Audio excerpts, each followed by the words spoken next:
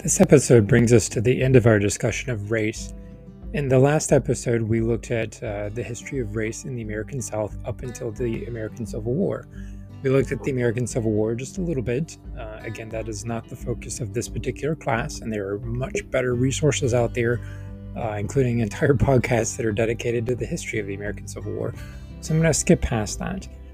What I'm going to do in this particular episode is much the same as what I did in the last episode, and that is I'm going to give an overview of the history of race in the American South from the American Civil War up to the present. I'm just going to do this in very broad strokes. Again, the reason being that there are other resources out there that you can use to learn more about this information, with just me being able to give you, again, those major signposts to help walk you through that information. So let's get started.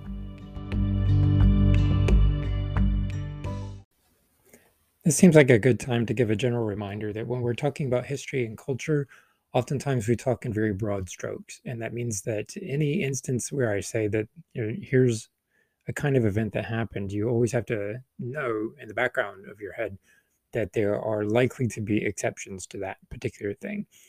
That's just kind of how history and culture works. And again, I note that here because some of the things I'm going to talk about in this episode are very broad categories. That does not mean that they're universally true for everyone at all times, which is why it's always important to hear individual stories as well.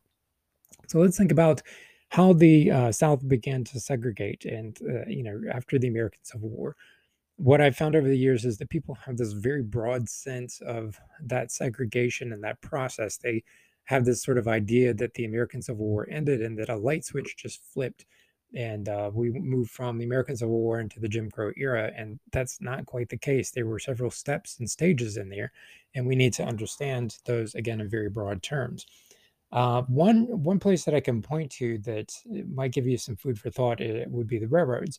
The railroads ran from the north to the south, and the north is not segregating like the south is. The south is both self-segregating to some degree, but also beginning to segregate with regulations. We get the Plessy versus Ferguson and things of that nature. But again, that self-segregation, that actual segregation is taking place. So how do you deal with that on the railroad? It's kind of like being on an airplane in the modern world, and having to land the airplane at an invisible line, rearrange the entire cabin, and then take off the airplane again and continue on your journey. That's the logistical situation that people faced if they traveled on a railroad from the north to the south or from the south to the north. And it gives you food for thought, because again, it shows that there are interactions between the north and the south, and that these interactions, because of the different ideas of how people should behave in those two different locations, which is a way of saying segregation, influences actual infrastructure and influences, again, behavior in public spaces. So let's start to look at how this segregation took place and how we arrive to the world that we live in today. In order to understand how we get to that situation, we have to, again, go back to the economy. After the American Civil War, the South went through a period of economic collapse. And this is because everybody's looking around saying, how do we interact with each other? How do we move forward? And there was some goodwill there for a period of time. Now, I've mentioned this before, and I'm going to try to work my way through it in a way that is clear, and that doesn't give too much credence where credence doesn't need to be given. But think about how whites and blacks interacted prior to the American Civil War. When they did interact, oftentimes it was in the same general location, so they did have a close proximity to each other. Again, that proximity was a breeding ground for things like rape that I've talked about in a prior episode. But this means that they did have those interactions. And so after the American Civil War, I had mentioned just a second ago that self-segregation started to take place. People began to drift apart, understandably so, because if you are a black citizen now, you're looking around saying, look at these white institutions. And I had mentioned this in the gender episode as well. Look at these white institutions. Do I want to fold into one of these institutions? Do I want to go to the white church, or do I want to go and participate in my own church? And so locations like that, people begin to drift apart. In addition, again, there's a more active style of segregation that's taking place than what would later become, certain days of the week in which whites could shop and blacks could shop on different days, or attend things like a circus or a fair. Those days were, clearly delineated. So that segregation is taking place in several different ways during this time period. And I emphasize that because, again, from roughly the end of the American Civil War up until the very end of the 19th century, people are looking around saying, okay, like let's found some agricultural efforts and let's all work together and see what we can figure out. And then you get to the late 19th century, and there's a second economic collapse. And during this particular time, some of the white politicians begin to look around and they're saying, oh, we don't have any money and we don't, we're struggling. Whose fault is that? And they start to blame black citizens at this time. You had individuals like Ben Tillman, and Ben Tillman was a politician, and he, is a good example because he starts to blame African Americans for the ills of whites during this time period. And uh, you have a new generation at this point of white people, and that's why I mentioned just a second ago that the interactions prior to the American Civil War were oftentimes closer during this time because people have started to segregate. You start to get to a point where people don't have the kind of interactions with each other that they would have in prior generations.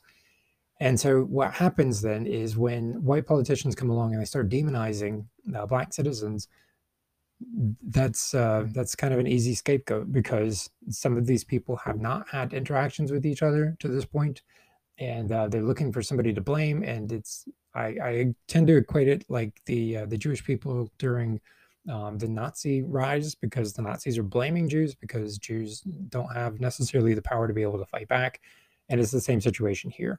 So they are being blamed for something that is not their fault, but that they are easy scapegoats for. Politicians are starting to turn ugly as they seek reelection, and they're looking for scapegoats. And this is one step in that process, but there are some others, and let's look at those as well.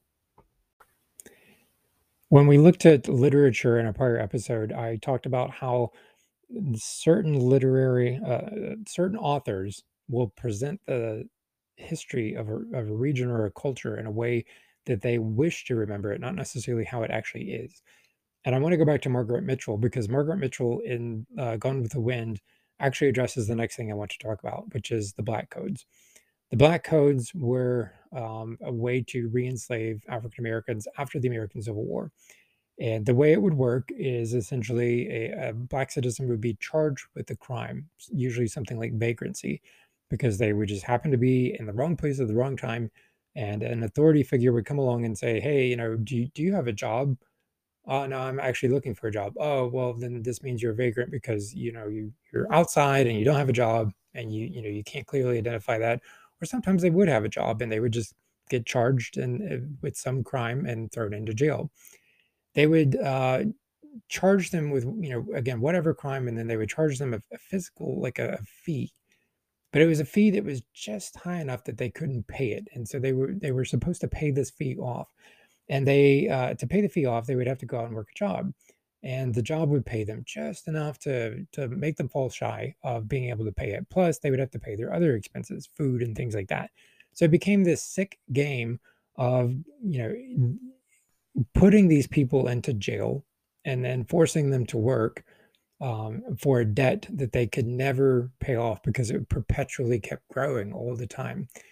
And in these situations, oftentimes they were put into perilous circumstances, working in a mine or working in extreme heat or working for the person whom they used to be the slave for.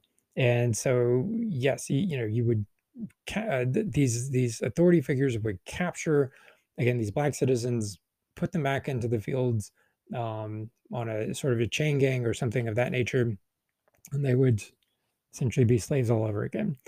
There is a great book out there that tells this story and tells these circumstances. It's called Slavery by Another Name.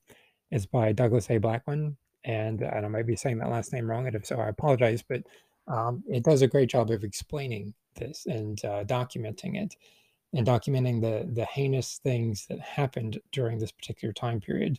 I highly recommend it. So, again, in essence, you have, again, what are called the Black Codes, and this is an effort to re-enslave African Americans during this time period.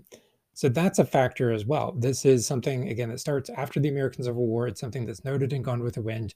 And the willful disremembering, I guess we could call it, that Margaret Mitchell demonstrates. All of the Southerners in the book are horrified by this. They all condemn Scarlett because she uses these codes in order to run one of her factories. And she has a foreman that runs the factory and it's going to make money for her. And even Rhett is like, you can't do this. This is wrong. You shouldn't do it. But she persists and she continues with it, but everybody condemns her. I wish I could say that they were true, but I think that in the majority of the cases, most people either just turned a blind eye to it or they used it for their own personal gain in the way that I had just described a second ago. So again, this is a re-enslavement of people under the legal system that persisted after the American Civil War.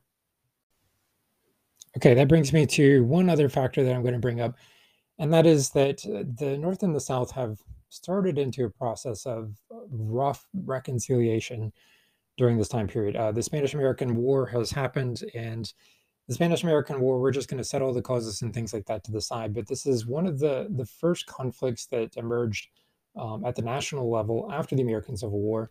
And quite frankly, I mean, I'm just going to grossly oversimplify it, and I would encourage you to go and do more research on this, but it essentially allowed the North and the South to kind of sing Kumbaya and say, hey, we're going to start to get along again. But it also was emblematic of some of the problems that would begin to emerge, even going past this particular point. And that would be that the North, during this conflict, embraced Southern soldiers. Southern soldiers, however, did not embrace Black soldiers. And the Northern opinion of this was that's just the South. It's what it is. But that became, again, emblematic. The North was heavily involved in the South for a long period of time until basically they just kind of like, okay, well, we're getting along again. Everything seems to be working out. We're not going to put as much effort into it. And I would say that some of this culminated into specific instances, like if we look at the race riot in Wilmington at the end of the 19th century, wherein there was a political upheaval and, again, a race riot. I think that that's a good example of the South reasserting its own political ideologies over the North, who had buoyed up other candidates that were more in line with Northern principles. And that's a really fancy way of saying that Republicans were in charge for a period of time in the American South until the Democrats reasserted their control. I'm going to briefly segue into that just for a quick second. Yes, the Democrats were the party of the South for a long period of time.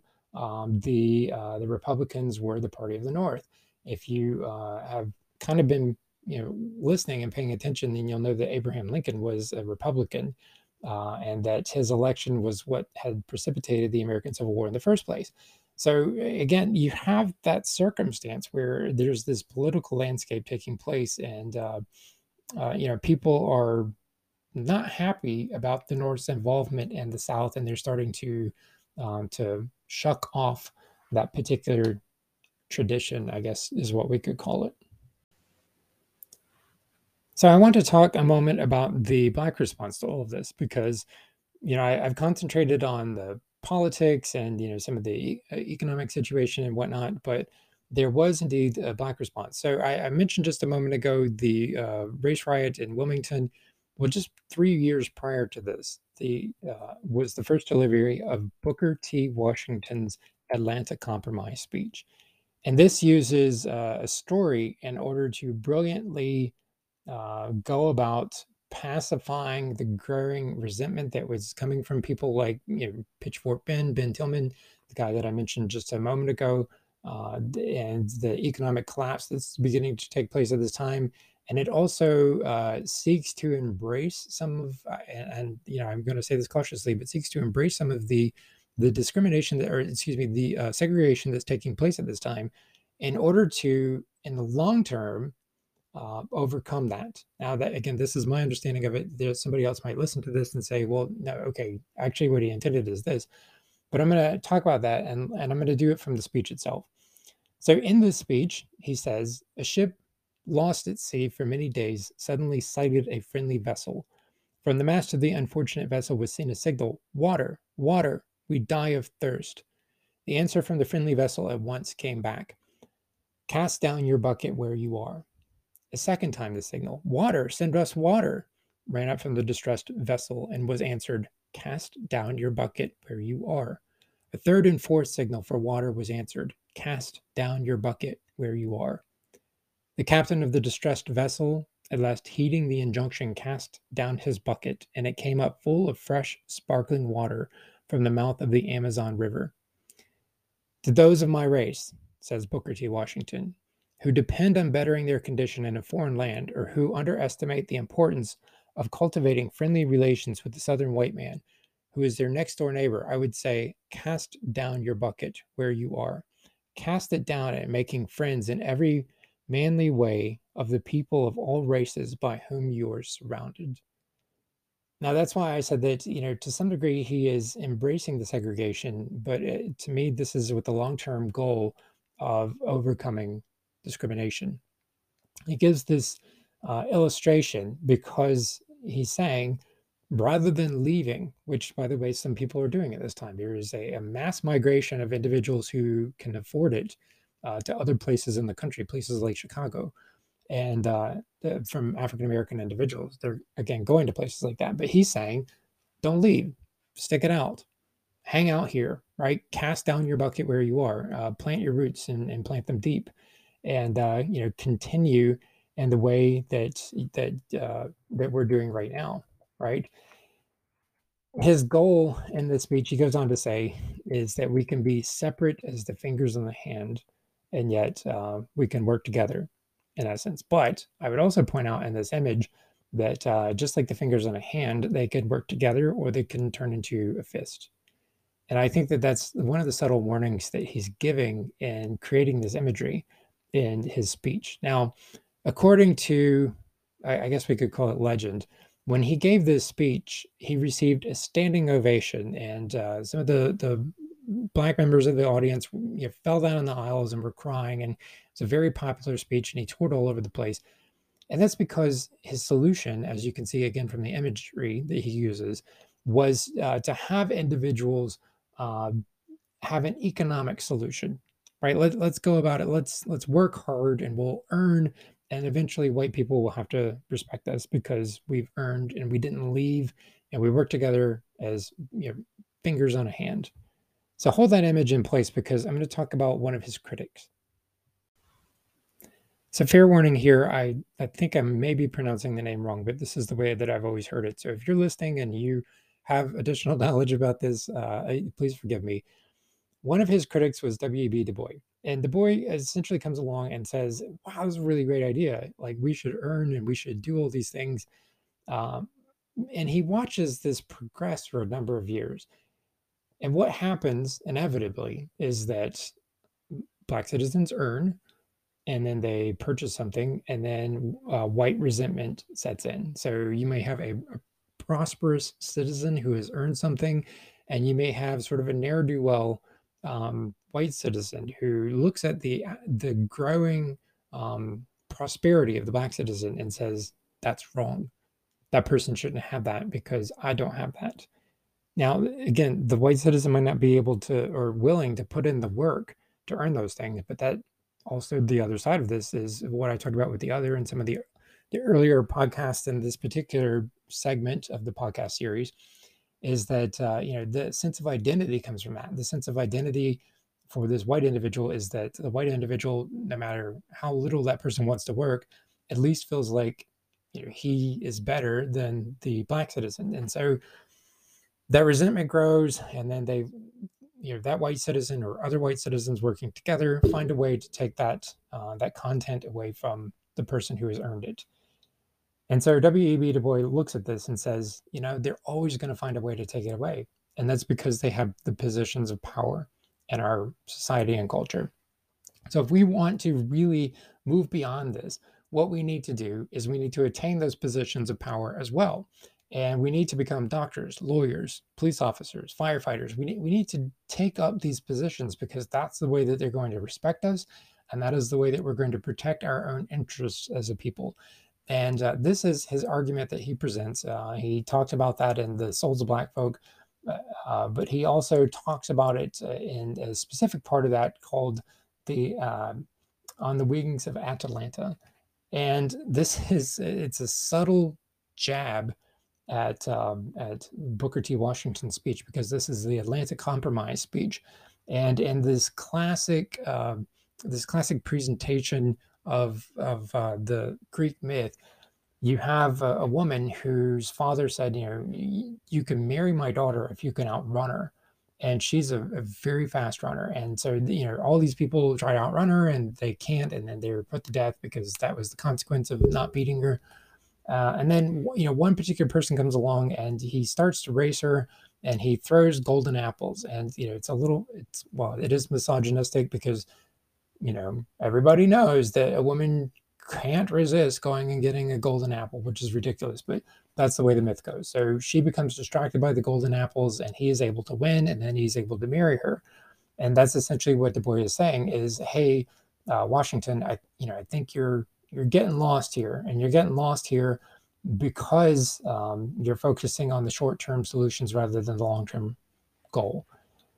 And so that was his critique. We need education, not just working hard. We need to have citizens that attain these positions because they get that education. And so that's his solution to this particular problem. And all of the things that I've described to this point begin to pull us up into what we might think of in very broad terms um, would be the sort of present. We get to the Jim Crow era, which Jim Crow is not a particular person. It's not like a politician. This was a caricature that was presented in a minstrel show. Oftentimes, white performers were dressed in blackface. If, again, you've kind of been paying attention and thinking about all the things that I've said, you don't want to put, if you own the building, you own the show, you don't want to put a black performer on stage. You want to put white people on stage in blackface because the person on stage speaking has the power. And if somebody can get up and entertain other people, then that means that they have power that others may not be able to recapture. And by the way, that's a subtle nod to, as we move forward into music in the next episodes, we're going to look at the way in which, white people were worried about that. So this is what Jim Crow is. Again, Jim Crow is just this rough approximation of all the laws and regulations and things of that sort that would separate individuals. But aside from those laws and regulations and the official system, and again, I mentioned Du Bois' response just a second ago. Hey, we need to put people into that system to save, to fix this problem. Aside from all of that, there were other methods that white people used as well in order to keep, and see air quotes on this, society and culture in line. One of those methods was lynching. And lynching is a very difficult thing to talk about, very much like the slave trade we talked about in the last episode, but it is worth confronting.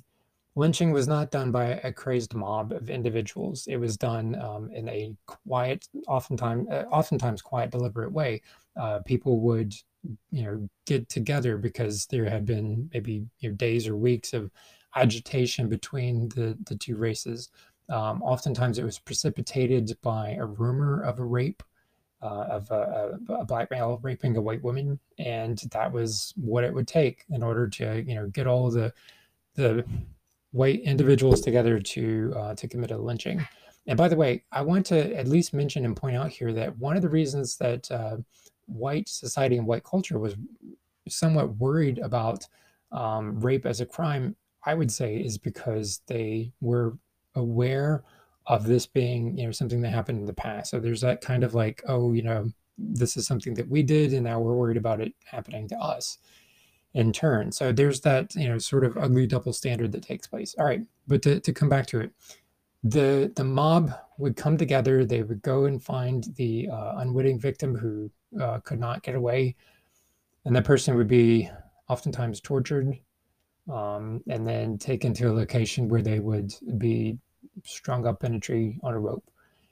When all was said and done, the body was left on display. Oftentimes, the body was mutilated, and the reason is because people would take souvenirs from the body. So if you've ever been in a relative's house and in the back of the house you find a body part in a jar or something like that, I haven't had anybody tell me yet that that has happened, but I would say that that's an indication that somebody in your family had participated in this in the past. That's what that would boil down to. Um, this is again a heinous, awful crime. I do want to mention though on the same note that there is now a memorial called the Peace and Justice Memorial Center in Montgomery, Alabama. And if you haven't heard this before or seen it, I want to encourage you to go and look up images of it because to me it is very, very powerful. What they've done is as you're walking toward the building, um, you can see in the distance, it looks like there are all these columns inside the building because there's like a low wall and then, the slight open space, and then there's like a roof that you can see. And there's all these columns, and then there are like posts sticking out of the tops of the columns. But when you actually enter the building and you walk in, you can see that none of the columns touch the floor. And so this is emblematic of what I just described a second ago. And inscribed on each one of the columns would be the number of people who were lynched inside of various counties. So there is a testament to this, and I have not had the privilege to go and visit this particular location yet myself, but I do plan on it at some point. COVID has derailed this for me, but I want to encourage all of you again to look this up and to go visit it yourselves as well.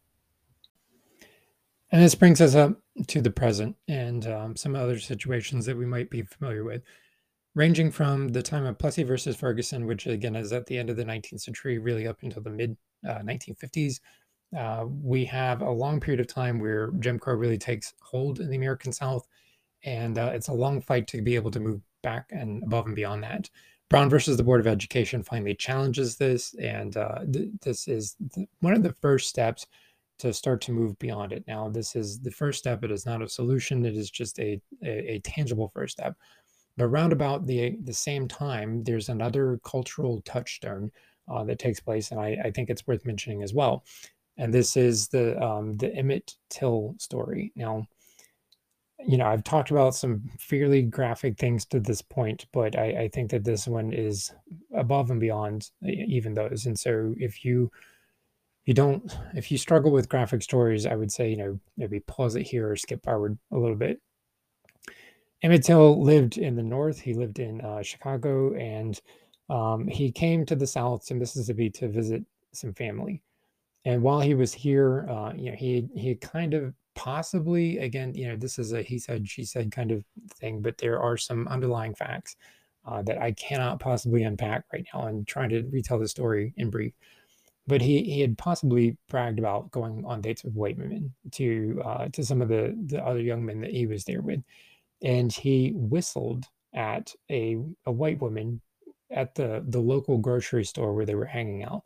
This white woman's name was Carolyn Bryant, and so he whistled at her, and she was married, and she went home and told her husband, and the person that Emmett Till was staying with, knew that something bad might happen, but some time passed, and Emmett just kind of like, oh, okay, well, I dodged that one. Well, they came for him in the middle of the night, and they came into the house where he was, and they just pushed their way in, and they took him. And we're talking about a very young man. He was age 14 at this particular time. They took him out. They, as I mentioned before, with lynching, they tortured him.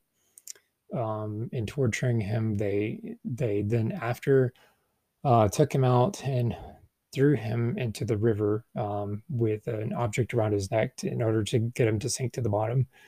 Eventually, he floated back to the top. They found him.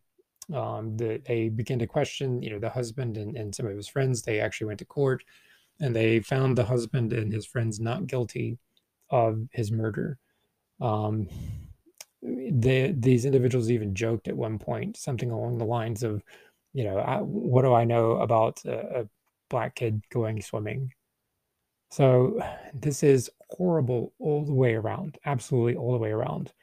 But the reason that I bring it up is it illustrates again the violence that's taking place between the two races at the time, but it also illustrates the the the next thing I want to show you, and that is that his body, which again had been in the water and was barely recognizable, I mean, just absolutely barely recognizable.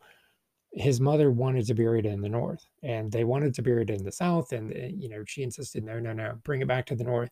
So they did, on the understanding that she would just, quietly bury her son. She did not quietly bury her son. What she instead did is put him on public display. And thousands and thousands of people came to see him and to pay respects. And that image made it into the press.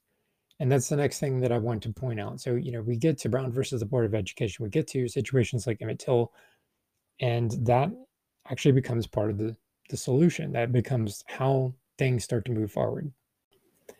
Rather than talking about a lot of very specific information, I'm trying to be somewhat broad here because I want you to see what I think explains the entire situation. And so the solution then becomes the press, that these stories begin to make it into the press. Prior to this, when race riots and things like that would make it into the national news, the response was more or less the same. Oh, well, these are outside agitators. The people here are not like that, and the North could ignore it, and the world could kind of stick its fingers in its collective ears and just ignore it. But then we reach this point where images become widely available, and where those images begin to trump some of the other contrary literature and imagery that is emerging at this time. Again, something like Gone with the Wind that romanticizes the entire situation. So when you have a body like Emmett Till's on display, it's very difficult for people to say, "Oh, well, bad things don't happen down there," because bad things clearly do. Also, when we get to someone like Rosa Parks, Rosa Parks, I know you're familiar with that image, her mugshot, but you go back and really look at it because this was a profound thing. She does not look like an agitator. She looks like somebody's grandmother who's going to bake you an apple pie and then, tuck you into bed. She looks like a very kindly person. And so for that old lie of, oh, these are outside agitators and professional agitators couldn't continue to exist in that sort of environment because again you have all these contradictory images that begin to emerge that speak against things like um, Disney's Song of the South and Gone with the Wind, and you have marches that begin, that are taking place when we get to really the 1960s with Martin Luther King Jr. You have Malcolm X out there in the front saying, these things are wrong and speaking in a very powerful way that makes, again, white people uncomfortable at this time. And that is still very challenging to read even to the present. If you haven't read Malcolm X's biography, I highly recommend it. It is very readable and it's very challenging. And it's one of the few books that I've ever read that I put it down and I was mad. And then I had to sit there and think about why I was mad. And then I had to think about what I could do to solve it because he was a brilliant man and he absolutely challenged my way of thinking, about the past and about how we could all work together. That was part of his journey as well. So again, those images emerge. There's one other story I want to mention here. It comes from, I believe I first heard it on NPR, but it was the actress Nichelle Nichols who played Lieutenant Uhura on Star Trek. And I think that this is a nice little capstone to the point I'm making right here. And this was that, she's on this hokey TV show, Star Trek, and, there are all these people traveling around in outer space. And I mean, I know it's really easy today to look back and say, who cares? I mean, this is just, hokey science fiction, but it's not. It's absolutely not. It's a cultural milestone. It's a significant step forward. So the story is that she was on this show and she did the first season and she just thought, I'm a serious actress. I don't want to do this. This is ridiculous. I have to dress up in this little skirt and I have to hang out on a bridge with a bunch of other people. I would rather be taken seriously as an actress. And so she decided she was going to quit. And she talked to Gene Roddenberry and basically said that I think I'm just done with the show. Sorry. And she went to a national event, and at this point she's a celebrity, and she goes in and she is taken to a table and she sits down, and somebody walks over and says, "Hey, there's somebody that would like to meet you. There's a big fan." And she said, "Okay, sure, whatever. I get fans all the time." Well, Martin Luther King Jr. walks over to her and says, "Hey, I'm a big fan of your show. My kids and I, we watch your show all the time. We see you on there, and it's just so great to see an African American actress on a show with alongside, standing as an equal and as a peer with all the other individuals on the show." And she said, "Oh, well, thank you so much. I really appreciate that. But I hate to tell you, I'm about to quit the show. I want to be taken seriously as an actress." And apparently, he sat down and looked her straight in the eyes and said, "You absolutely cannot quit, because what you're doing is important to all the efforts that we're making right now. We need representation. We need to see people that look like us on TV. And you're on a TV show where, again, you're standing alongside white people and you're being treated as an equal. And that matters. You cannot quit that show." And so she went back to Gene Roddenberry and said, "Hey, I changed my mind. I want to stay on this show." And he said, "Yeah, that's fine. That's fine." So the show didn't run for very long. It did get itself in some trouble over some controversial issues tied to race, but that shows the power that the media had during this time period. And again, go back and look at all the photographs you've seen before that you're probably numb to. People being shot with fire hoses, people being attacked by police dogs, and then think about that context and think about it from that perspective. Again, you've seen these images your entire life. Um, let's see, Elizabeth Hazel Masry and Elizabeth Eckford. That famous picture where you have the white girl yelling at the black girl who's just very quietly, with a dignified demeanor, trying to go to school, to class. Those images challenged that traditional narrative and undermined it to the point where it could no longer exist. Okay, let me clarify one thing from that last point, and then I'm going to tell the last part of this podcast, the last narrative portion that I want to present. I'm not saying that the imagery solved everything, but I am saying that it showed that it was a lie, that these were professional agitators. Okay, the last thing that I want to point out is I'm going to weave together some threads that I've been giving really for many episodes now.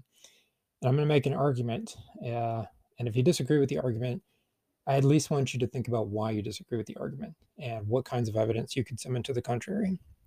The argument is this: you had white individuals living in inner city environments for a long time in the South. They would live in the downtown locations. And then with the advent of the automobile, they began to move to the suburbs. And so they left these inner city environments. And leaving them, the law of supply and demand said that it says that when something is no longer desirable, the price of it falls, right? So if nobody really wants gold anymore, then the price of gold is going to plummet. So the real estate in these inner city environments began to plummet, and African Americans do not have access to the best jobs because they're not allowed to have access to the best jobs. And so they began to take up positions in these inner city environments. Now, because also, again, they don't have access to the best positions, this ties back to some of the gender roles that I had discussed before that I had sort of gently alluded to. And that is that, there's this sort of gender role that African American males would adopt at this time. If I can't work inside the system, then I will beat the system. I will try to outsmart the system. This is tied in a little bit with things like Invisible Man, and I believe Richard Wright refers to it in Black Boy as well. But I'm going to beat the system. I'm going to outsmart the system, and so they begin to work against the system or work, outside of it or what have you. One way to be able to do that is through illicit trade, whether it be something like moonshine or eventually something like drugs. And so drugs begin to emerge in this community. When young men are growing up and they're seeing, their elders either maybe make money in this or be arrested and thrown in jail, they begin to think that that's their future as well. And then we reach the point where we get to something like the 1970s and 1980s, where the war on drugs really kicks into gear, and with Reagan and whatnot. When that kicks into gear, not only are these young men now seeing older men being arrested, they themselves are being arrested. Sometimes whether they're involved in the trade or not. There are many instances in which, again, young African American men are incarcerated when they had done nothing wrong, and then they are given a criminal record. That criminal record tracks them inside the system, and when it tracks them inside the system, just to be blunt, we have more individuals now in jail than we did have slaves prior to the American Civil War. That's my argument. My argument is that this cycle of poverty and incarceration and gender roles that people are growing up seeing inside of these communities has trapped these communities. And that's one of the reasons why, in thinking about all the history that we've covered to this point, you can't, I don't think, make the argument that, oh, if you just work really hard, you can break out of these systems. As you can see, there's a long history associated with these systems that have trapped individuals into these cycles that makes it just nearly impossible to get out of those systems. It's not a matter of hard work. It's a matter of the system is designed against those persons. If you're familiar with, a lot of background information, you're probably hearing in this. Yes, Michelle Alexander's book, The New Jim Crow, it was definitely part of that argument, but also several other textbooks and history as well that I read.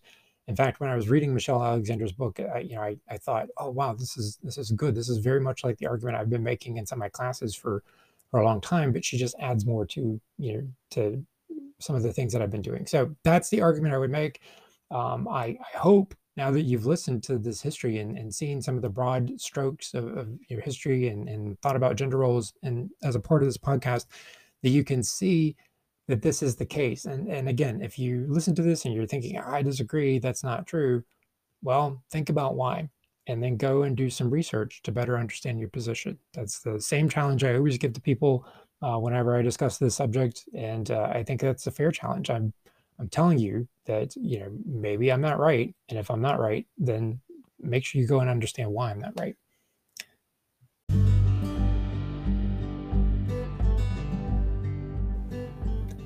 That brings me to the end of another long episode. The rest of the episodes, I think, in this series will not be as long as these have been.